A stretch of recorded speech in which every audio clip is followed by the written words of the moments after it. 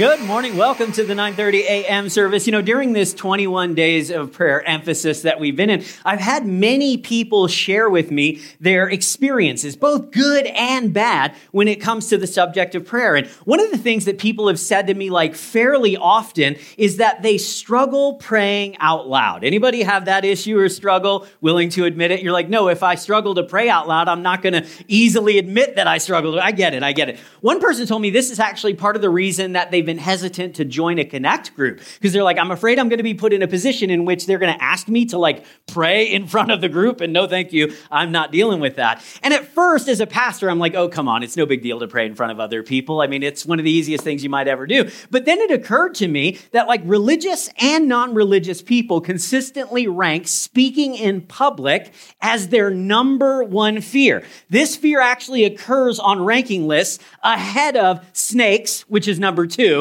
and the fear of death, which is number 3 for some really crazy reason, all right? So it does make sense to me that on some level, people might be uncomfortable praying or speaking to God in front of other people. Can you imagine for just a moment combining all 3 of those fears into one? Praying in front of a room full of deadly snakes, you guys, that's just terrifying. Anybody should be afraid of that. But as a pastor, I want to help people who feel anxious when they think about prayer, whether it's personal prayer, whether it's public and group prayer. I want to help. And so I did what any good pastor does when he wants to research a subject. I went to Google, okay? And I typed into Google, fear of praying. And when I did, it autofilled with several of the things that people typically search for, fear of praying, and then fill in the blank. And I was not ready for answer number 1. You can see that there. The most common thing that people search for when you type in fear of praying is fear of praying mantis, okay? Which I don't know if you ever saw Godzilla fight that giant praying mantis in the movie. That might be a legitimate fear, honestly, I don't know. But you'll see there, the second and third answers are fear of praying in public, fear of praying out loud, fear of praying in front of others. So this is a legitimate anxiety that many people do experience and search for help for. And then, of course, there are some of you that are here this morning, you're like, forget praying out loud, man. I get worked up. I get twisted in knots just when I think about praying myself. It's confusing and I'm uncertain. And, that's definitely how I felt when I first became a Christian. And they started talking to me about the importance of prayer. I'm like, what do I even say? How do I know if God is really listening? What if I get it wrong? There were all of these anxieties around prayer. And those anxieties may have a lot of sources, but for most of us, or at least for many of us, it really just comes down to one or two things. We're afraid that we won't know what to say, or we're afraid that whatever we do say, we're going to say in the wrong way. Are you with me? It's I'm just not sure if I'm doing it right, and so I don't know if I should be doing it, and I certainly don't want to do it in front of other people. So in this final message of our Praying with Fire series, I want to use the most famous prayer that's ever been spoken. It is one that you are all familiar with, and I want it to be a really practical guide on what you should say when you talk to God. Basically, this is an explain it like I'm 5. You familiar with that? You're take a really heady and complicated concept, distill it down like I'm in kindergarten as best you possibly can so that I can at least grasp the basics, get started, and then I can move on and start to get some of the deeper elements of it. And so what I hope is that after we read this prayer together and we talk about 3 simple things that should be present in your prayers, that you will feel much more comfortable with prayer. Prayer won't fill you with anxiety, that you would get so comfortable, that prayer would come so naturally to you that not only would you do it in your own personal devotional time, but hey, you might even feel confident enough to start praying in front of other people. You can exchange your fear of praying for a fear of praying mantis, okay? All right, Luke chapter number 11 is where we're going to be this morning. It's actually the same passage we were in last week. Luke chapter number 11, verses 1 through 13, we're going to read. Let's start in verse number 1. Look at what the scripture says. Once, Jesus was in a certain place praying. And as he finished, one of his disciples came to him and said, Lord, teach us to pray, just as John the Baptist taught his disciples. Now, for me, This seems like a kind of okay, we're setting up something that's about to come. But I think it's important to really pay attention to what's going on here. I find this verse very encouraging. And the reason is because the disciples had been following Jesus for many months by this point, possibly even as long as 2 years by the time this particular conversation happens. And so they spent every day with him. They heard him pray.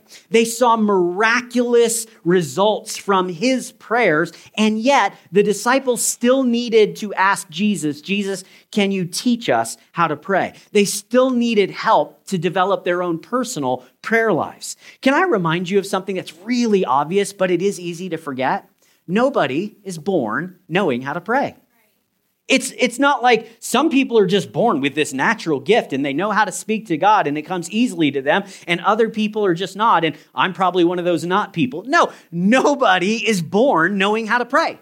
It is a skill that all of us have to learn in the same way that talking in social settings is a skill that you have to learn. Writing a coherent email is a skill that you learn. Talking to God is a skill that anyone can develop. So listen, don't beat yourself up if when you pray, your prayers are like simple, or they're awkward, or they're halting. You're like, boy, I just don't pray like Pastor Dan, or I don't pray like my mama does, or whatever. That's okay. Everybody starts in the awkward phase. Everybody starts struggling with prayer. Even the disciples needed to be taught the basics of how to pray with fire. Now, this detail is also really important because it confronts a myth that many people have when it comes to following Jesus. And the myth is one that you might have even bought into and not even realized it. Some people think, okay, I'll follow Jesus, or I'll be ready to follow Jesus once I kind of have it figured out. Right? Like once I have the answers and know how all this works and I can answer even the basic questions, then I'll finally be ready. But the disciples had already been following Jesus and they still needed help with the basics.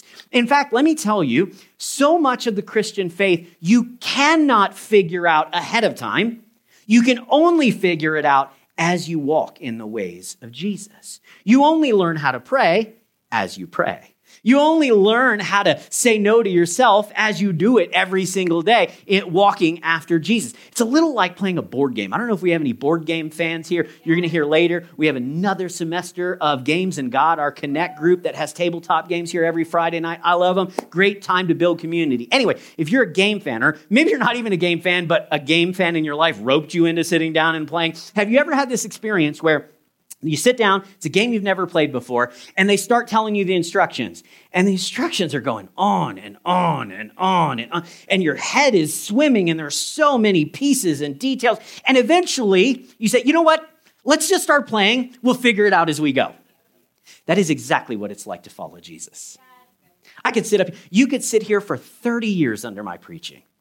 And I could feed you and teach you and give you all the answers. And you know what? Your head would be swimming. Why? Because you can only learn these things in the context of doing, in the context of discipleship, in the context of following Christ. So these disciples had been following Christ. And in the moment when Jesus was praying, they're saying, Lord, we want to be able to pray better. We want to pray more effectively. We want to pray more meaningful prayers. And so they asked him for help. If you feel like an outsider, if you feel like you don't have all the answers yet, you're in good company, because that's exactly where Jesus' disciples were. So they say to Christ, teach us to pray. Verse 2, Jesus said, this is how you should pray.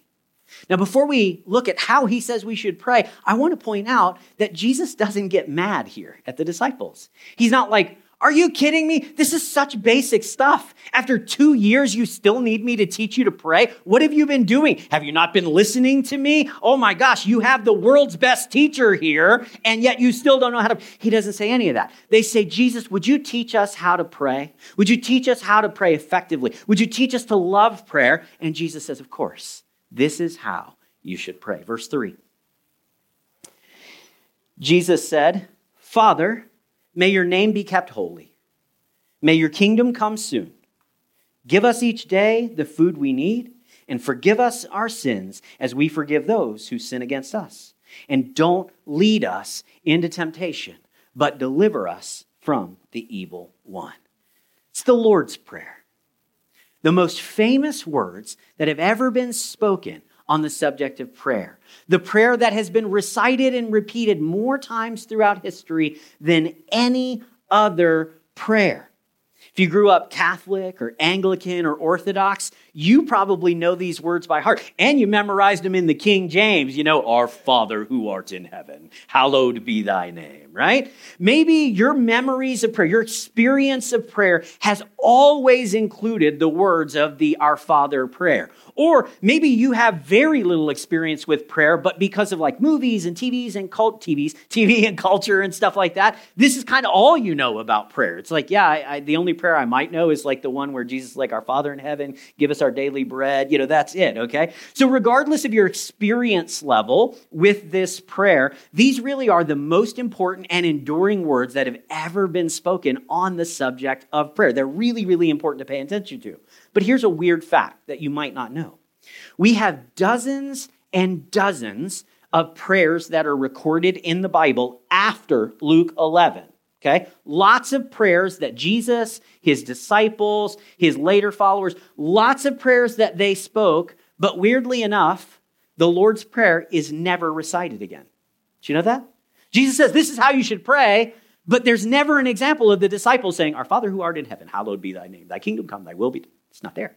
Jesus never prayed this. There were many times Jesus prayed personally and privately. There are times Jesus prayed publicly in front of huge crowds. And never again does he recite these most famous words on prayer. Like, how come? If this is the most important thing that's ever been said on the subject of prayer, if this is the most famous prayer that's ever been uttered, why is it that it really only occurs in this one particular episode? Well, it all comes down to what Jesus said in verse number 2. I'm going to put it back here on the screen for you. I want you to notice Jesus said, this is how you should pray. He doesn't say, so this is what you should pray. Our Father who art in heaven, hallowed be thy name. Thy kingdom come, thy will be done. He doesn't say that. He says this is how you should pray. He isn't giving us a script to memorize. He's giving us a guideline for how our prayers should be formatted, the things that need to be included. What do I say when I speak to God? Well, Jesus actually spells it out for us here in this section of the Lord's Prayer. Now, hear me.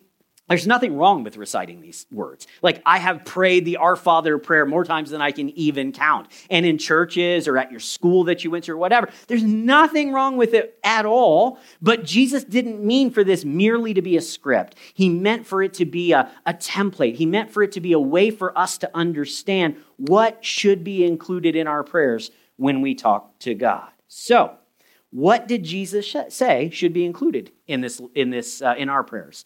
What should we say when we pray? Well, the Lord's Prayer, it has been dissected like hundreds of ways by theologians and scholars, and like there are so many ways to break it down. It's crazy, okay? But I told you this morning that I want to give you like the most basic things. ELI 5, explain it like I'm 5. Help me to get this so that I can get at least started somewhere. So what I want to do then is I want to show you 3 elements that are included in the Lord's Prayer that should be included in your prayers. If you're like, I'm praying, but like, I don't know, sometimes my prayers feel shallow or one-dimensional. I feel like I'm missing some things, but I don't know. I feel like I repeat myself a lot in prayers. I don't really understand. What else should I include? It's kind of like, you know how you have to have a balanced meal? You got to have different elements on a plate. I don't know. I'm one of those weird people. Like, I don't eat food. I eat ingredients. Like, Amber's like, what are you going to have for dinner? And I'm like, I'm going to have steak. And she's like, okay. And I'm like, no, I'm going to have a steak. It's just going to be such a big steak. There's no room for potatoes or broccoli. You're supposed to have a balanced meal. You're supposed to have a balanced prayer life. Your prayer life should include more than one element, more than one thing that you pray about. And in the Lord's Prayer, most basically, we see 3 things that you should include. The words, thank you, I'm sorry, and please. Thank you, I'm sorry, and please. Those 3 phrases. Like I know this sounds so elementary. You're like, bro, I braved minus 20 degree weather. I get it, okay? But I told you, we're trying to break it down as simple as we possibly can because that's where a lot of us are. And there's nothing wrong. Everybody starts at ground zero. Thank you, I'm sorry, and please. If your prayer life were to actually start to include all 3 of these elements, and not just 1 or 2, but all 3 of them, then you would find prayer is like healthy. Like there's some meat to it. There's some meaning behind it. You'll start to notice, if you really think through this framework and rubric, you'll start to notice, man, my prayers were really one-dimensional. You'll notice a lot of the prayers that I hear, even from other Christians, are missing some things. No wonder we don't love prayer. No wonder prayer doesn't feel as effective or helpful as it should be. Thank you, I'm sorry, and please. So let's talk about those three things. Let's go back to front. We'll start with please because it's the easiest to understand. Let me be really clear. Your prayers should include please. You should be asking God for the things that you want and need in life. God not only gives us permission, he commands us to ask him for the things that we want and need. In the Lord's Prayer, the template, when he says, this is how you should pray, he says, give us our daily bread. Meet our needs today, God. I'm asking you to provide. I'm asking you to provide for even the basic stuff like my food. And if you're going to provide bread on my plate, then I'm sure you're going to provide all these other things that are on my heart as well. The book of James tells us, you do not have because you do not ask. God wants us to say please in our prayers. We talked about this a week or two ago, so I don't want to belabor the point too much here. But if you ever feel like, oh, I'm kind of selfish in my prayers, and I don't know, I don't mind praying for other people, but I don't like praying for myself, then you're missing the point. Jesus calls us. God commands his people to say please to him, to ask him to meet their needs. But I got to tell you, it's important that you recognize what we talked about earlier in the series, that God ultimately has the authority to say yes or no to any of your pleases. And two, your pleases should include other people as much as yourself. It's not just please for me, but it's please for my family, please for my city, please for my church, please for my coworkers, my neighbors, whoever it might be, please for the terrorists, God, whatever. Please work in these situations. Notice that Jesus says, give us our daily bread. Jesus didn't teach you to pray, God, give me my cheddar, man. Give me my bread. Give me mine. He says, give us. And so we don't just say please for ourselves, but we say please for one another as well. That's called intercessory prayers. We're interceding on the behalf of somebody else. Your prayers should say please. They should also say, I'm sorry. I'm sorry. Jesus taught us to pray, forgive us our sins. Forgive our sins. Your prayer life should regularly include the confession of mistakes and sins. Why? Well, it's not because if you don't confess every single sin that you ever commit, then God won't forgive it. Like the scripture is really clear. God is so good, so gracious, so merciful and just that the death of Jesus 2,000 years ago was sufficient to pay for every single sin that the world has ever committed, past, present, and future. And so it's not a matter of, well, I get forgiveness if I remember it, because frankly, I don't remember most of the times I sin. There are times I sin and I don't even realize it's a sin. And so if I have to pray for forgiveness for every single one of them, I'm going to be in trouble. And so are you. So it's not that we have to say, I'm sorry and ask for forgiveness in order to be forgiven. Rather, when we say I'm sorry every single day, you know what it does? It reminds us of just how desperately we need God's grace. Like every day, I'm like, oh boy, I thought I was doing well following Jesus, and here I am again. I'm sorry, okay? We need to be reminded that no matter what, God loves us, but boy, if it weren't for his mercy and grace, we would all be in a heap of trouble. I am a sinner. I remain a sinner. I'm a saint that's been washed clean by the blood of Jesus, but I sure haven't gotten over everything yet. I'm still working. That process of sanctification is still coming. And so we say, I'm sorry. God, I know I shouldn't have said that. I know I shouldn't have done that. I'm going to say I'm sorry to you, God, and I'm going to say I'm sorry to him, God, because he needs to hear it as well. I'm sorry needs to be a part of your prayer life regularly. Not just every great once in a while, not just on Communion Sunday, but like every day. God, I'm sorry. I know I didn't get it right here, so I'm asking for your grace and forgiveness. Help me to do better in the future. The scripture tells us that when we confess in prayer, when we confess our sins in prayer, we receive both forgiveness and healing.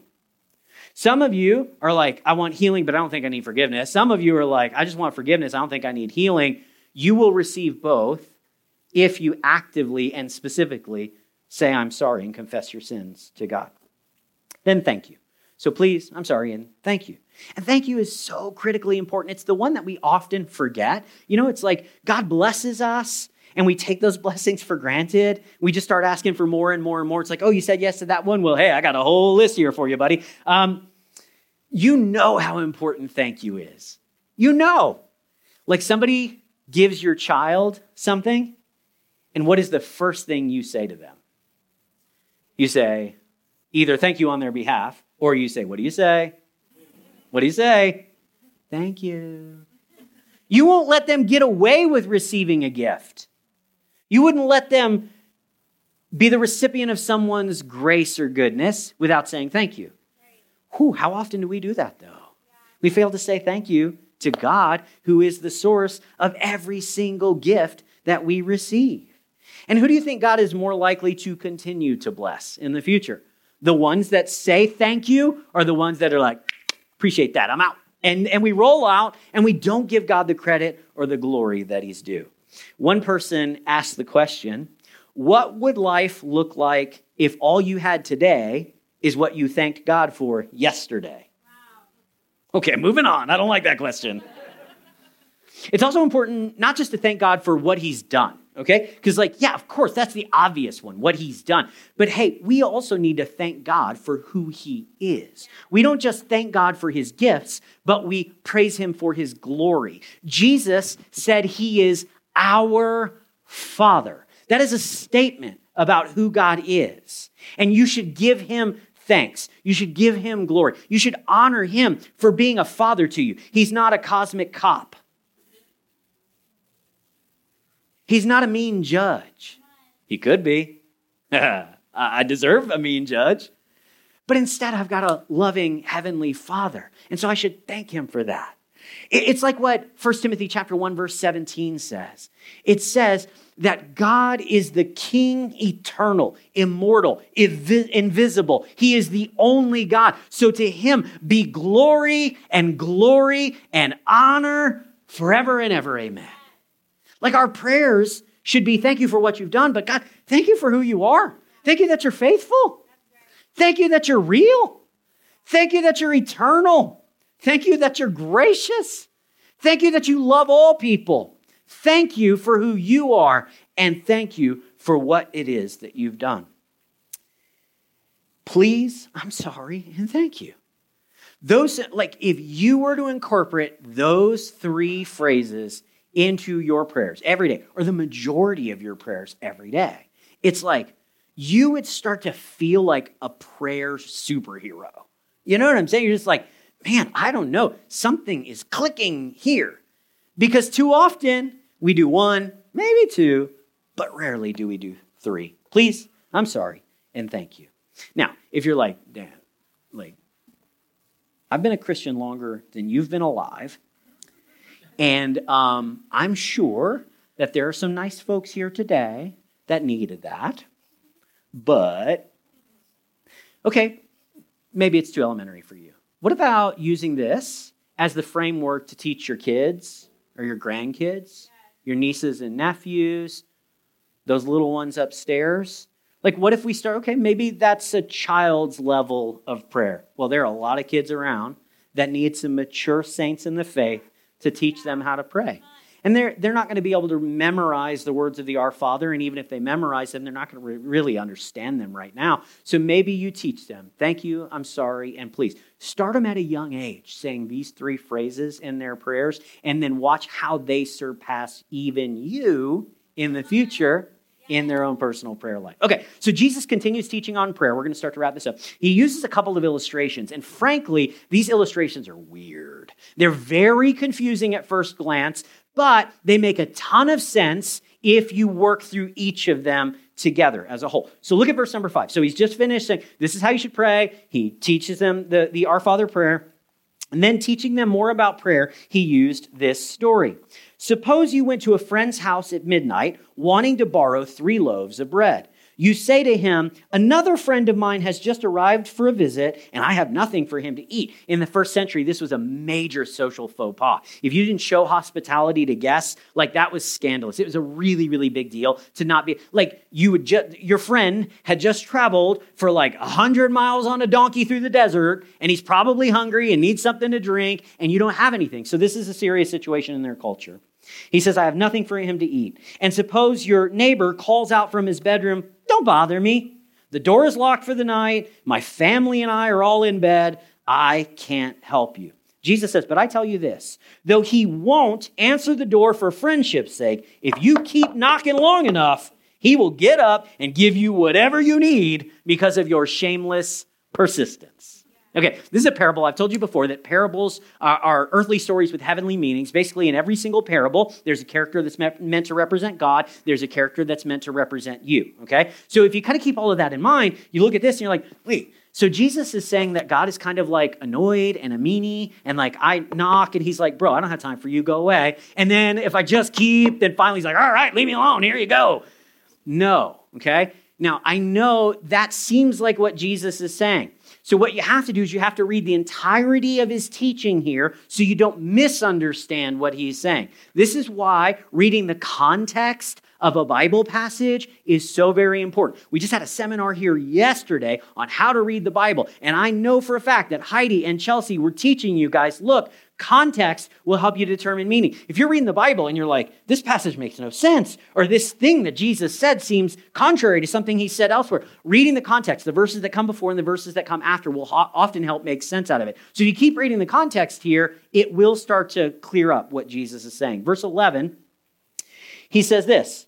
He says, now you fathers, if your children ask for a fish, do you give them a snake instead?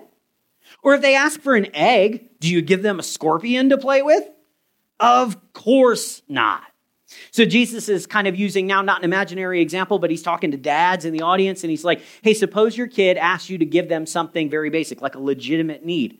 Like, would you play a trick on them and give them something bad instead? Now, I know, like good dads, they know the value of a prank, okay? Good dads understand the value of a practical joke. But we're not talking pranks and practical jokes here. We're talking about neglect and abuse. And Jesus says there are some of you guys that think that earthly fathers would be kinder to their children than the heavenly Father is to his children. You think God neglects you. You think God would abuse you. But he goes on to say in verse number 13, and this is the key to understanding everything he just said after the Lord's Prayer.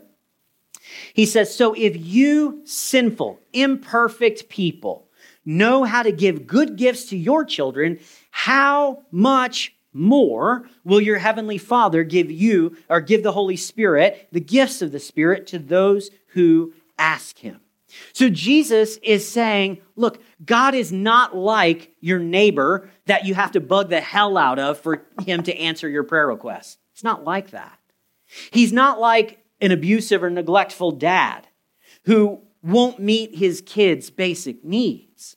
He is a good heavenly Father. He is gracious. He is kind. He's merciful. He's slow to anger. He is full of loving compassion for all generations. The Bible says he is the Father of the heavenly lights, with whom there is no shadow of turning. His character towards you is good. His plans for you are good. And so when we pray, we are praying not to somebody that we've got to convince or cajole, not somebody that we've got to bug in order to get him to answer us. We have somebody that is in heaven happy to hear our voice. You get all in your head and in your feelings about prayer. You're like, boy, am I saying it right? Am I forgetting anything important? Is he listening to me? Does he hate me? The whole time you are criticizing your prayers, God's up there cheering your prayers. He's like, oh, I'm so glad you started talking to me again. It's been a while, but I'm glad. And he wants to have this ongoing conversation with you. And yeah, it starts simple and basic, but then it gets richer and deeper and fuller and more meaningful and more beautiful as time goes on. And suddenly, prayer is not something you fear. Prayer is not something that you're anxious or confused about. Prayer becomes your lifeblood. Martin Luther said it's no more possible for a Christian to live without praying than it is for a person to live without breathing. It all starts with understanding how simple prayer can be and how much God wants to hear from you. There's one little section that I want to read to you in this same passage. Jesus says here in verse number 9, "So I tell you, keep on asking, and you will receive what you ask for. Keep on seeking, you will find." Some of you have been seeking, still haven't found. Don't give up the seeking. "Keep on knocking, and the door will be open to you. For everyone who asks receives, everyone who seeks finds, and to everyone who knocks, the door will be opened." That's a promise from Jesus. In the end, all it takes to become more comfortable in prayer is a specific plan and some practice. Like, that's it. It's not like, you got to memorize these long scripts or fancy words. You don't have to pray out loud in front of a group. All it takes is okay, I've got 3 phrases that I need to include in my prayers. Please, thank you, and I'm sorry. And I'm going to do it regularly. I'm going to pray often. I'm going to get used to saying these things. I'm going to get used to praying in front of other people. Eventually, it will become like second nature. It'll become beautiful and meaningful to you. So I want to end with a question for you. Questions are on the screen, so just listen up here. There we go. Thank you. You guys are ahead of me. Love it. We've got these 3 phrases: thank you, I'm sorry, and please. And I'm just curious, as the Spirit speaks to you, and the Spirit is speaking to every single person that's in the room, as the Spirit speaks to you, which of these 3 phrases is he saying, yeah, that one needs a little more attention? It might be please. For some of you, it is please. But for others, it's thank you. For others, it's I'm sorry. I don't know which it is, because it could be, for all of us completely different. But in the end, if the Spirit says you should pray that prayer a little more often, then do it. Incorporate that more into your prayer life every single day, and I promise you, prayer will be much more meaningful to you. And then, last thing I'll say is this: prayer is so powerful.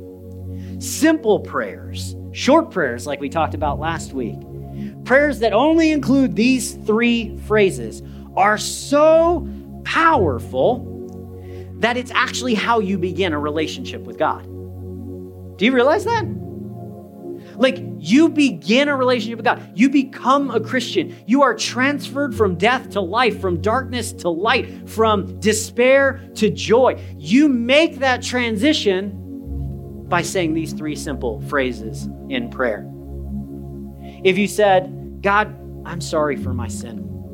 I know I have not gotten it right. I know I've broken the rules. I know I've turned my back on you. I'm sorry for that. And then you said, would you please give me your mercy? Would you come into my life? Would you save my soul? Would you change my life? Would you give me new hope and joy and meaning? Would you please save me? And then you said, God, thank you for the gift of eternal life. Do you realize you've just prayed the sinner's prayer? That's how you begin a relationship with God. It's these 3 simple phrases. If it's good enough to start your relationship with God, it's good enough to sustain your relationship with God. And so, I want to invite anybody here that's in the room to pray these 3 things together with me and begin this relationship with God. So every head bowed, every eye closed. Let's just pray together. You can say these words, just repeat them after me. God, I'm sorry for my sin. Please forgive me and give me a fresh start through Jesus. Thank you for loving me and giving me eternal life through your Son. I ask it in his name. Amen. Hey, if you did pray that prayer for the first time, it's the start of your journey with Jesus. You're going to see people that are taking their second step in their journey of Jesus. So it begins with the prayer, it moves on to baptism, and then it goes on to walking in Jesus' ways every single day. But no matter where you're at in your journey with Jesus, don't forget the importance of praying and saying, thank you, I'm sorry, and please.